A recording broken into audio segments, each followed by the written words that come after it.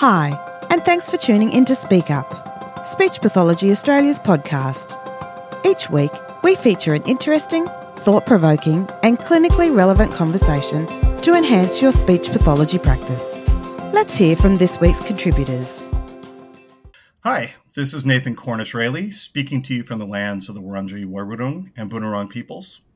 I'm joined today by Dr. Christopher Constantino.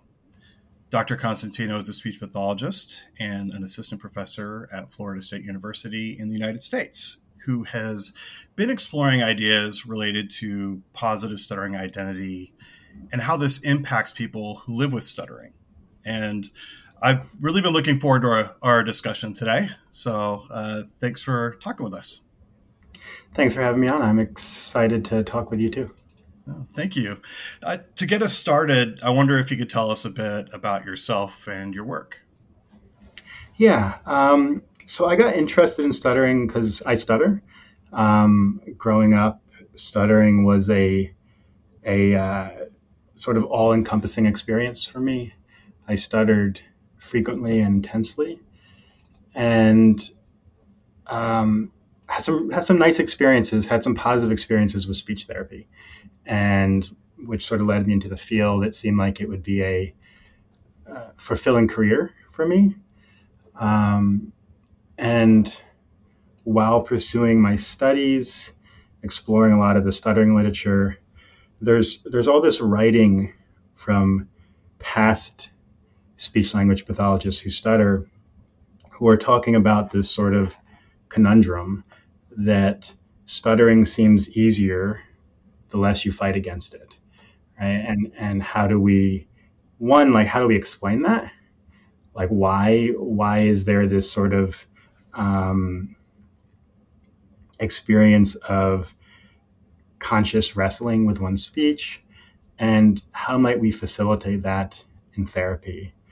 And so that became a passion of mine of trying to figure out how we might talk about stuttering and being a person who stutters that facilitates more enjoyable stuttering, stuttering that's easier, less struggled, because most of the literature suggests that those of us who will continue to stutter into adulthood will continue to stutter to some extent. And so if that's what we're going to be doing, how do we get the most out of that experience? How do we enjoy that experience? How do we learn to not struggle against the inevitable? Yeah, and that's an interesting term, more enjoyable stuttering. In your work, you talk about positive stuttering identity and this idea of stuttering gain. I was wondering if you could kind of talk about those concepts a little bit. Yeah. Let's start with stuttering gain, and then we'll move into identity. So this idea of gain comes from the deaf literature. There's a line of literature around deaf gain, and I was really drawn to this language because I have some sort of like personal pet peeves about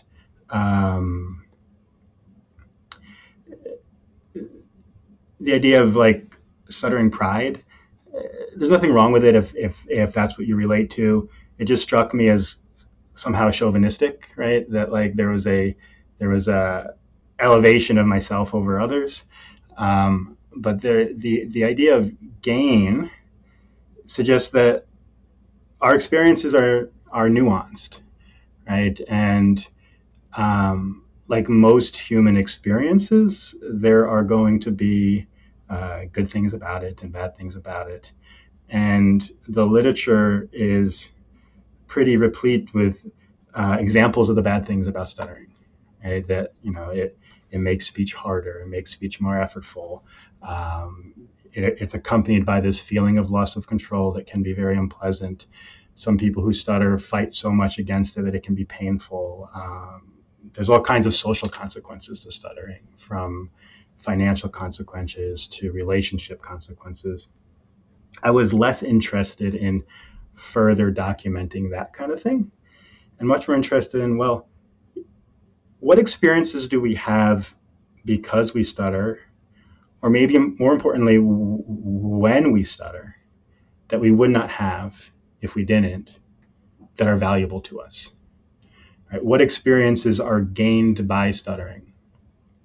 There was a paper that sort of this concept was first introduced in 2016 at the International Stuttering Awareness Conference, Stuttering Awareness Day Conference.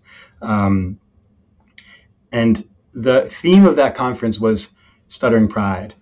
And my thought was that if there's nothing good about stuttering, then like, what are we taking pride in? Then like, what is the meat behind stuttering pride? Right? I don't want to just take pride in my identity because I'm stuck with it. Right? There has to be something else positive here. Otherwise, the concept seems a bit empty, seems a bit vapid. And so I wanted to interrogate this experience when I'm stuck, when I'm going to execute speech and I cannot. What happens in that moment? And is there anything positive that happens in that moment? And I tried to define the things I find positive about that moment, but for the most part, I'm asking my readers to do that work for themselves, to think deeply about when they're stuttering, and to sort of bracket the negative, because we already know about that, right? And look for the positive. And so, just to give an example to the listeners, because this is all rather abstract, the thing I come to over and over and over again when I'm stuttering is because I'm temporarily stuck, right? I'm temporarily out of control. That's a very vulnerable position to be in, right? It's like we're talking, and all of a sudden I'm helpless, right? And if I can be unguarded in that moment of helplessness, if I can share that moment of helplessness with my listener, it invites them to be vulnerable with me, right? It invites them to share in a sort of mutual vulnerability that I think is the like necessary requirements for intimacy. And so stuttering has this unique ability, if we allow ourselves to stutter, if we're open with our stuttering, to like really ratchet up the intimacy level of conversations without needing to do much except stutter, right? That I can be passing somebody in the hallway and get stuck, and they're forced to stop and look at me and reckon with me in a much deeper way than they would have if we had just passed by without even breaking our stride. And so I have found over and over again in my life that when people hear me stutter, it invites them to share more with me, to share their own struggles with me, to say things that they might not have said had they not heard me stutter. So that's the idea of stuttering gain, that it's not saying stuttering is all rainbows and sunshine. Mm-hmm. It's saying that allow stuttering to be nuanced like everything else, and allow it to add something of value to your life. And it might be work to figure out what that is for you as an individual. But if we're creative enough, if we're thoughtful enough, I think most people will be able to find something there. I think that's a incredibly helpful way to conceptualize that experience and to turn it into something positive, and to, like the phrase that you use, inviting people into this vulnerable experience with you. So I guess transitioning on to stuttering identity, can you tell us a bit more about developing a positive stuttering identity and how, stuttering gain is part of that process? Yeah, so this is borrowing a lot from like the neurodiversity literature and the autism world, in that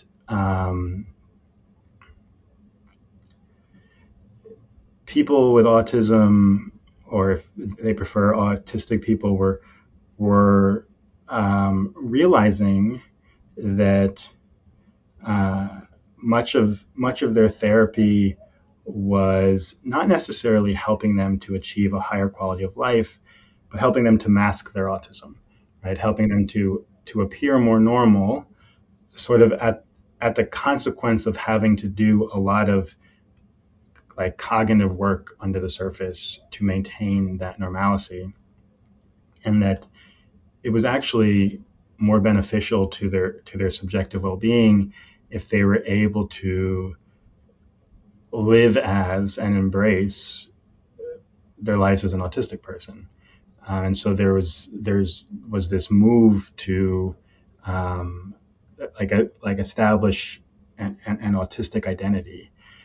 And I've been in conversation with a lot of the people in that world, and was struck by the parallels to stuttering, especially when we think about like covert stuttering and people who pass as fluent, that we have many people who stutter doing a tremendous amount of work to appear quote unquote normal, right? But that it has a consequence on their subjective well-being. And I think two papers that came out recently.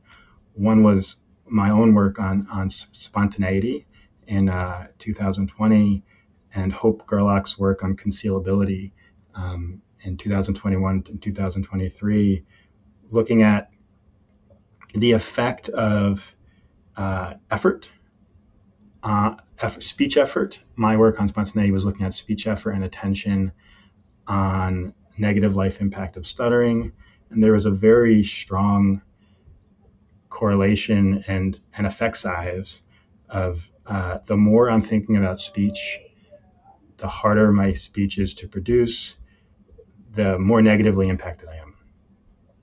Fluency did not predict negative life impact. So it had nothing to do with how fluent I was. It had to do with how much I was thinking about my stuttering, my speech. And then Hope's work on concealability showed a very similar effect for how much one conceals stuttering. So the more one conceals, the greater the negative life impact. And so you almost see this trend that the harder one expends mental and physical effort to be fluent, the worse experience subjectively they're having with speaking. And so I think when we're thinking therapeutically, if we really want to help our clients, we need to think about not necessarily how do we make them sound more normal. I mean, I think most people who stutter want to be fluent, right? And I don't think that's necessarily a bad thing. I'm not opposed to fluency. What I'm opposed to is sort of like a false fluency, or like a fluency that's supported by concealing and mental effort and mental gymnastics. And so insofar as our therapies are increasing speaking effort in order to produce fluency, I think we're doing our clients a disservice. And so we need our clients to be able to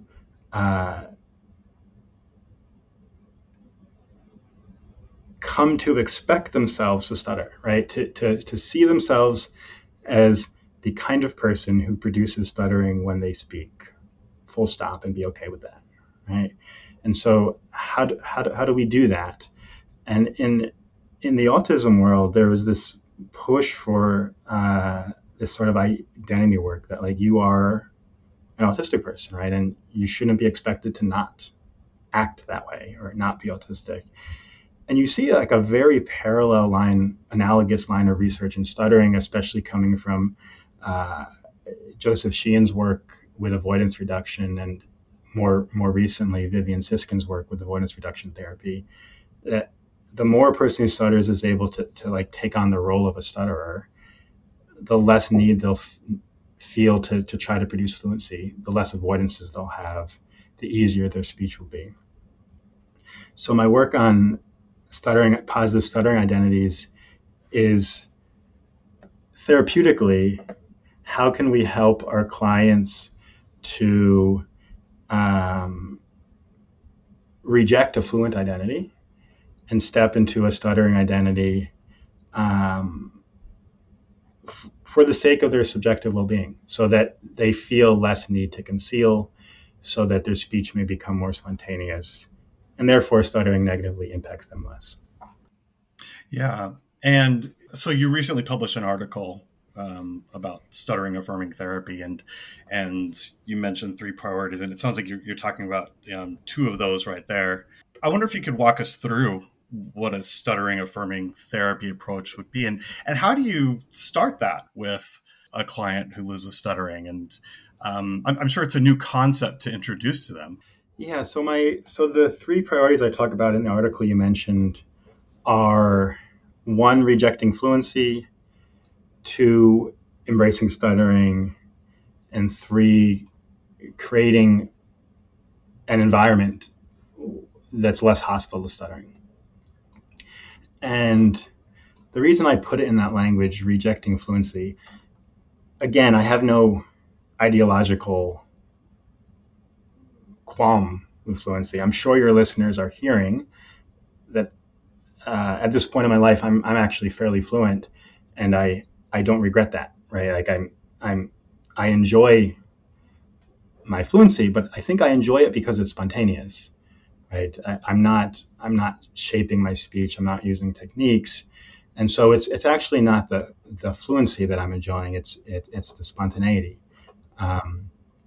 The fluency is sort of an indirect byproduct of that, and so we're rejecting fluency not because I don't want my clients to ever be fluent, but because it seems like working directly on it for many people can backfire.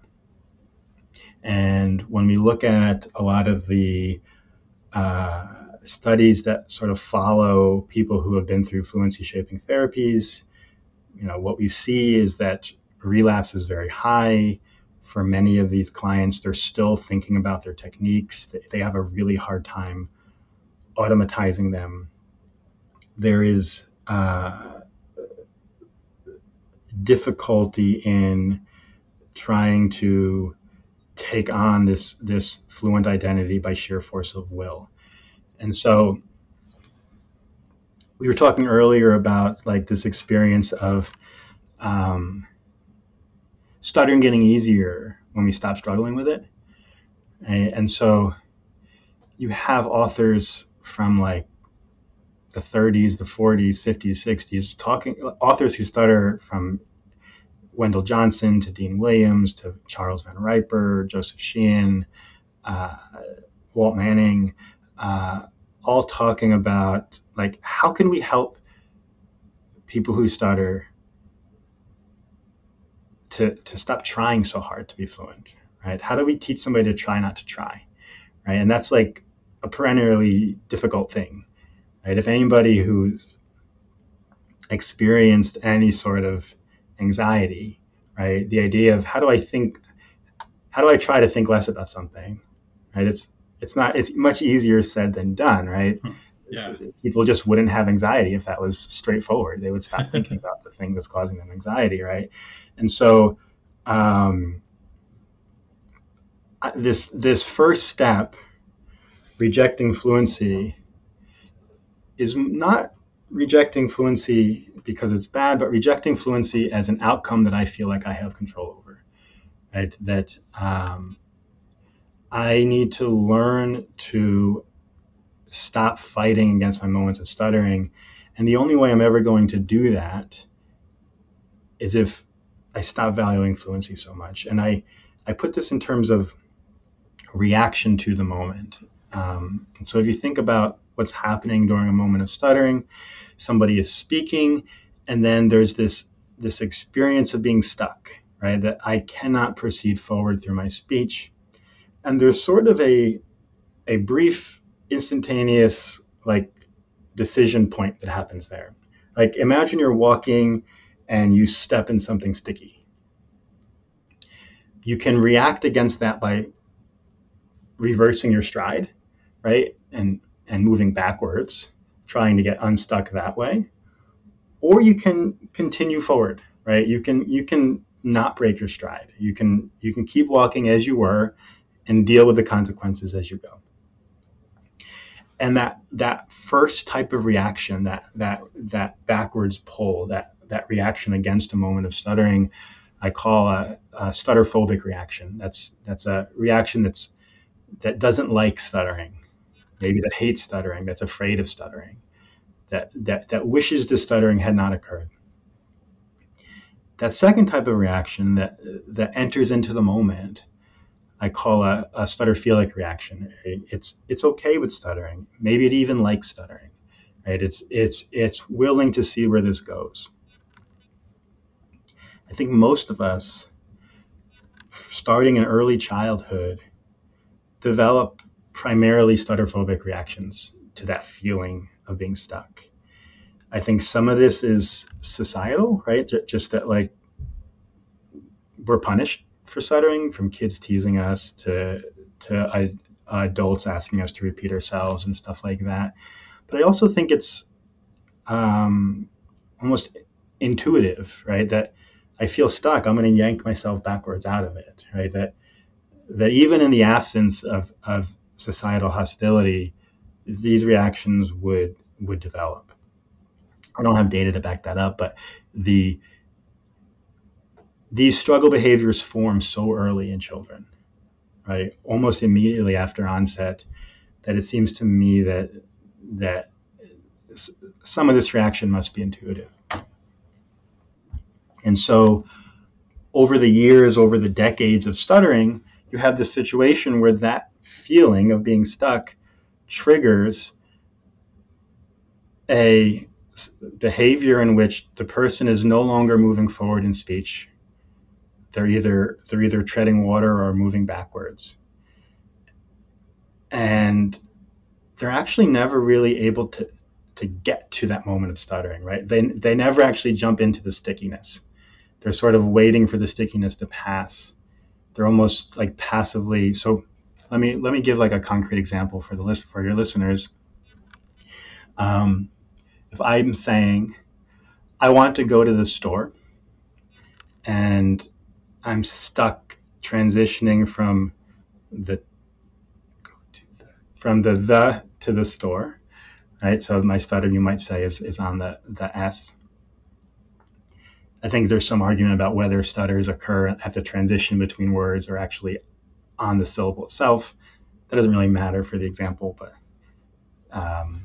so let's say it would sound something like, I want to go to this store.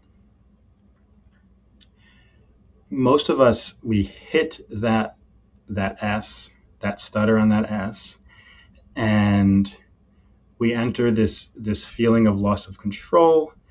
And what we want to do is maintain a sense of volition in our speech. We don't want to feel like we're out of control. That vulnerability I was talking about earlier when it comes to stutter and gain is sort of, you have to learn to appreciate it, right? It's not intuitively a pleasant thing. And so ways in which we can maintain a sense of volition when we're stuttering is by, say, escaping from that moment and staying on that sound. So that might sound like, I want to go to this store, right? As long as I'm starting over, I have a sense that, like, I'm in control of this, right? I can restart, and I'm just waiting patiently until I restart and I'm allowed to say the word. I might use an interjection. I want to go to this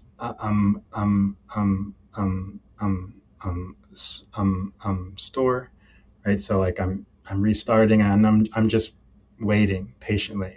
I'm in control of my right? I don't feel that vulnerability when I'm saying I might feel stressed out, right? Because it's an abnormal behavior. I realize I'm drawing attention to myself, but I'm not naked like I would be if I just jumped into that S. And so we're trying to recondition this reaction to that feeling to get the person to enter the moment of stuttering. Because only once they're in that loss of control can they begin to change it, right? So we need to get them from this sort of backwards reaction to this forward reaction. So I want to go to the store when they're stuttering on that S calmly. They can begin to play with it. They can begin to exert volition while they're in the stutter. And that's really important for making the stutter easier and shorter and more pleasant. But we're fighting decades of like conditioned reaction, right? Of decades of fear of that vulnerable feeling. And so it's, I think, this process of going from that stutterphobic reaction, that stutterphilic reaction, is slow. And I would encourage people who stutter and clinicians to have fun with it, to have a sense of humor about it, that it's not, stuttering hasn't killed you yet. Right? It's okay if it takes a little bit of time. There's no rush. These are hard habits to break. But that even though we don't have control of when we stutter, we don't have control if we stutter, we do have control of how we react to it. And it can be a really empowering experience to exert some agency in the midst of stuttering. As you're talking, I'm kind of wondering how you would introduce these concepts to younger people. Like, how do you talk to kids about, I don't know, rejecting fluency and gaining this positive identity? Yeah, I think with children, the conversations are much less abstract, right? Like with adults, you can go into the weeds about it. With children, we stay more on the level of, we're trying to help you stutter easier, right? And actually, the paper you talked about there's a case study at the end with a school age child. He's in his like early teens. I think he's 12 at the time of the writing of the paper. But generally, the kinds of things we're working on in therapy are helping the child to become more aware of what they're doing when they're stuttering, more aware of when they're stuttering. So that might be helping them. And this is sort of basic stuttering modification work, like in that sort of Van Rijperen identification phase, where can the person tell you that they know that they're stuttering, right? When they start stuttering, can they put a finger up? Can they hit a buzzer? Can they throw a block at me, right? Can they do something that lets me know I just felt that feeling of being stuck? Once they're consistently able to like recognize that feeling, they have the mindfulness to be aware of when it's happening. Then can we exert some agency in that moment? Maybe have them stutter in a certain way. When you feel that feeling, I want you to do a prolongation. I want you to do a repetition. I want you to, right? I want you to show me that you can, even if you can't make it all the way through the sound, all the way through the word, that you can stutter a certain way. You can exert a sense of control while you're in the moment of stuttering. Once they're able to do that consistently, can they then play with the moment of stuttering? Can they sit there and extend it? Can they make it longer? Can they change a prolongation to a repetition to a prolongation? Can they react to the moment of stuttering in a way that doesn't end the stutter immediately? Right? Can they show a sense of acceptance at this feeling? And once they get really good at that, which takes quite a while, once they get really good at that, there tends to be much less avoidance, much less fighting against it. I think a lot of the really deep change, a lot of the change that might eventually result in a sense of increasing fluency. Doesn't necessarily come until later. I think kids, because of their limited metacognitive abilities, just have a hard time thinking about thinking, right? Have a hard time thinking about their speech all the time. And I don't necessarily want them to, right? I want them to speak as spontaneously as possible. I don't want to give them like impossible, like mental targets to hit. But if we can prevent them from developing these stutter-phobic reactions, have their reactions be as stutter-feelic as possible, it sets them up for avoiding less, concealing less, maintaining a more positive stuttering identity as they age, as they enter adolescence.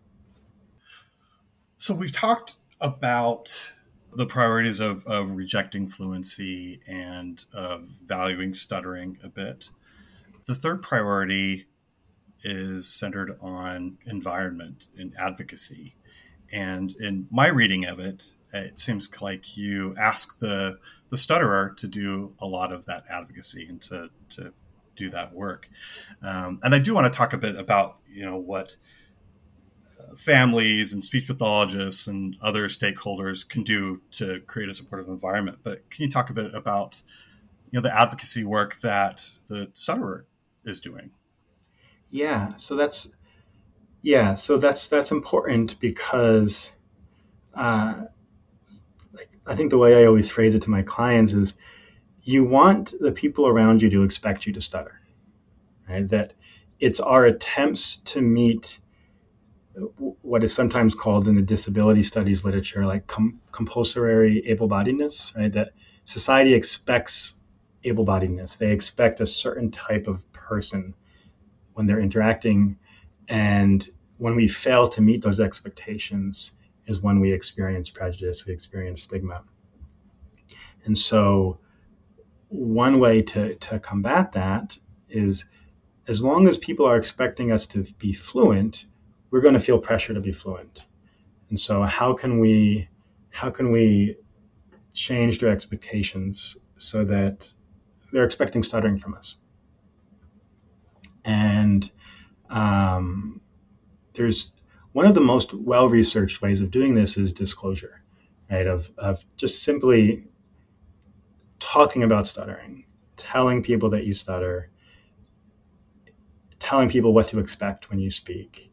This is best done in a non-apologetic, sort of straightforward way. And the effects of disclosure from the literature are actually quite powerful. That not only does the speaker feel more freedom to speak and stutter, but the listeners' views of the speaker are less stereotypical, right? All those stereotypes about stutterers, that they're anxious, that they're less competent, that they're less attractive, that so on and so forth, the speakers don't seem to hold when they are straightforwardly told, I'm going to speak and you're going to hear me stuttering. And so disclosure can be quite a powerful tool for making the environment more welcoming to stuttering. Voluntary stuttering is another well-researched tool that I think is just like a more subtle form of disclosure, right? Like, you're going to hear me sounding like this, and so it sort of peppers the ground with stuttering, so you come to expect it, right? It's sort of a way of maybe stuttering in a more recognizable way of stuttering, so that your listeners immediately go, oh, that person stutters, and you don't feel a need to hide it.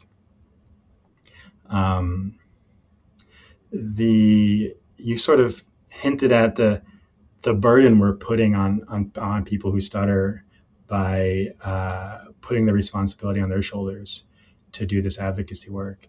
And I agree. I think parents, teachers, speech language pathologists can do much of this work, and should do much of this work. However, I also think that people who stutter are going to find themselves in situations where there's nobody else but them to do that advocacy work. And so, yes, I don't want to let other people off the hook, but when it comes down to it, it's going to be people who stutter who are, I think, on the vanguard of doing this. Yeah, so let's talk about what others can do to create that environment, and how they can be supportive of somebody that's going through this process of developing this identity and rejecting fluency and valuing stuttering. I think it's luckily we live in a time where I think understanding alternative identities is becoming more and more mainstream, right? That people are more and more able to recognize that it's authenticity is healthy, right? That allowing people to be who they are can give them a higher quality of life. And so something I think that happens a lot, especially for people who stutter, who have coped by concealing and are highly fluent, right? People who we might say pass as fluent. That work might be exhausting, and so they're trying to learn to embrace this role, this identity as a person who stutters, and nobody in their life quite understands. Like, you seem to be able to talk fluently, and you're going to speech therapy, and yet you're stuttering more, or you didn't even used to stutter. Why are you stuttering now? And there's this sort of miscomprehension or uncomprehension of the experience. And I have clients whose biggest hurdle is not necessarily their stuttering, but the disbelief of those around them when they start stuttering, and this unwillingness to give them the benefit of the doubt, that they just don't believe them, right? Because they've been fluent for decades, right? And now they're trying to be more open, right? They're trying to be more authentically who they are, and their friends and their family are like, but you don't stutter, right? I've lived with you for 5 years and I've never heard you stutter. And so I think one thing, and this seems silly, I guess, because it's so obvious, is give people who stutter the benefit of the doubt, right? Like, nobody would choose this, right? It's not like, I don't think we have a lot of people malingering, pretending that they're people who stutter for no gain that I can think of. It's not like a cool identity, right? It's not like you get extra friends on Twitter or something if you're a person who stutters. So I think one, just trusting people's experience, even if it doesn't make sense to you. And if it doesn't make sense to you, ask about it, right? It's okay to be curious. It's okay to be interested. Saying, there's a difference between saying oh, your stuttering is not a big deal, I've never even heard it, which is sort of dismissive of the experience, and saying, oh, I didn't know you stutter, tell me more about that, right? That's one is dismissive, one is curious. And so to those who have people in their lives who stutter, who are trying to make this shift towards more stutter-philic responses to their stuttering, I think just trust them, right? Trust that the stutterer is being honest. For those of us who have people who stutter in our lives already and want to do more, right? So that's maybe parents, siblings, friends, teachers, speech language pathologists. I think it's hard because stuttering is not necessarily in the public conversation a lot, right? There's not a lot of opportunities to talk about it. It's not like a political hot topic. But I do think stuttering is really, really interesting, right? And I think it's fascinating to talk about. We can do things like, if you're a teacher or a speech pathologist, you can have posters on your wall that talk about being okay to stutter. You can wear shirts that talk about stuttering. You can just, if you have students who stutter, you can stand up for them. you can make sure the class knows that that you want to hear them stuttering, right? That like them stuttering is actually an act of bravery, right? It's not something to be embarrassed about. It's something to be proud of, right? That they raised their hand and spoke, even though it was tremendously difficult. And so like that's something to praise them for, not like in a condescending way, but that if other students are giving them a hard time, that it be known that that's unacceptable. I think parents, people who hear your children stutter might not understand, right? Like what's going on. And so in the same way that I'm asking people who stutter to disclose, to explain stuttering, you can do the same thing, right? This is my son. He stutters. He's working on being much more open about it, and I think he's doing a great job. I'm really proud of him. Just something simple like that you can do at an introduction, or even bringing it up as an aside, like explaining to people that working on stuttering does not necessarily mean that I will be fluent, right? But that I will continue to stutter, can really help people understand that perspective switch, right? Like if I have cerebral palsy, I'm not necessarily expecting to walk around without like a difference in my gait, right? I might be going to physical therapy so that I'm stronger, so that I can continue to walk around the way that I walk. And even if it still looks like I have cerebral palsy, that doesn't mean my therapy is not successful, right? I'm walking, right? I'm doing the thing I was training to do. I don't have to walk like you to be a successful walker. A person who stutters doesn't have to sound like a fluent speaker to be a successful speaker. Yeah. And in some of your work, I've seen you use the term verbal diversity, which I think it's a helpful concept and something to maybe share with others, that people communicate and speak in different ways. And it's just another way to another individuality that is part of the human experience. Yeah, I think that's where like a lot of the work in neurodiversity is so valuable, right? I mean, they very consciously borrowed from the ideas of biodiversity, right? That the more biodiversity an ecosystem has, the healthier it is. And this idea of diverse experiencing, diverse subjective experiences, adding to this sort of human biodiversity, right? This human neurodiversity, I think is compelling, that our society is stronger when we have a diverse range of experiences, just like people from different backgrounds, different ethnic groups, different religions. Stuttering adds to that diversity, adds to that strength. Absolutely. Well, to kind of wrap things up today, is there anything else that listeners should know about stuttering affirming stance and approach? I'm just happy people are interested. I'm happy to talk about it. I don't think these ideas are necessarily new. Like we were saying earlier, people who stutter in the field have been sort of writing about this stuff for years. I think I'm just trying. In my head, it's like a pedagogical issue. Like, how do we help people understand?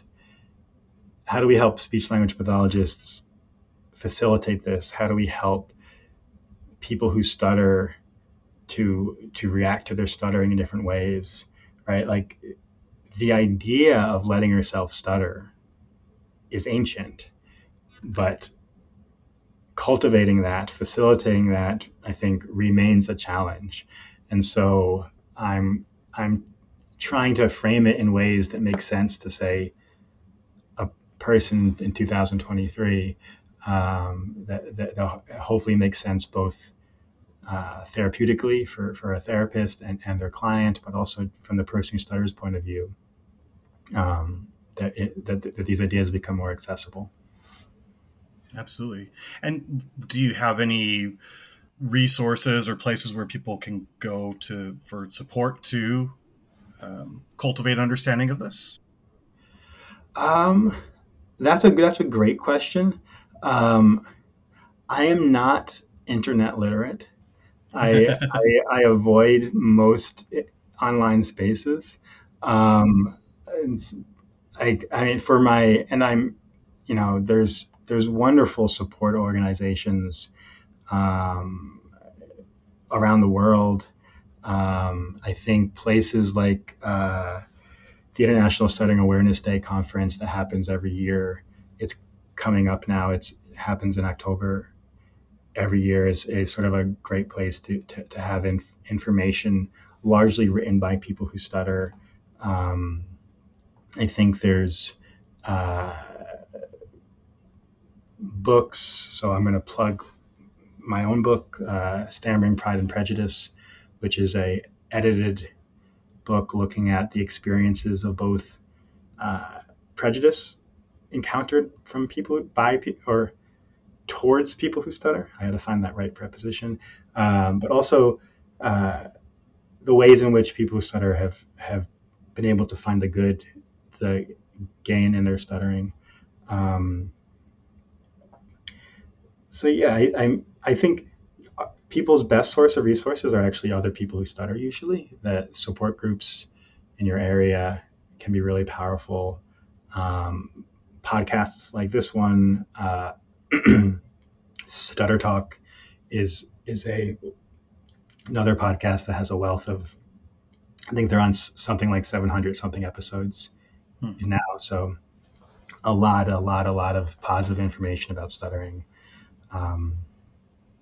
I wish I could point people towards more internet resources, and I find the internet very distracting.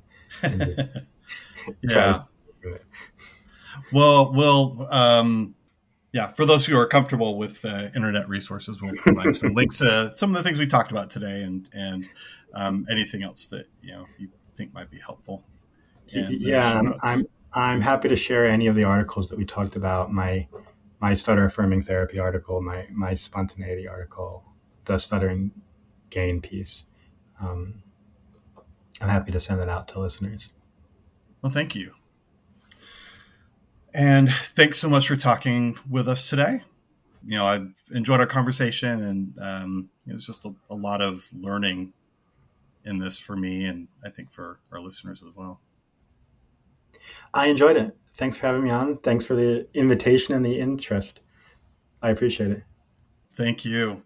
And to our listeners, thanks for joining us. Please tune in again next week for another episode of Speak Up. We hope you enjoyed this week's conversation. Please be sure to subscribe or follow the podcast and share it with your colleagues. You can also visit us at speechpathologyaustralia.org.au. Thanks for listening, and bye for now.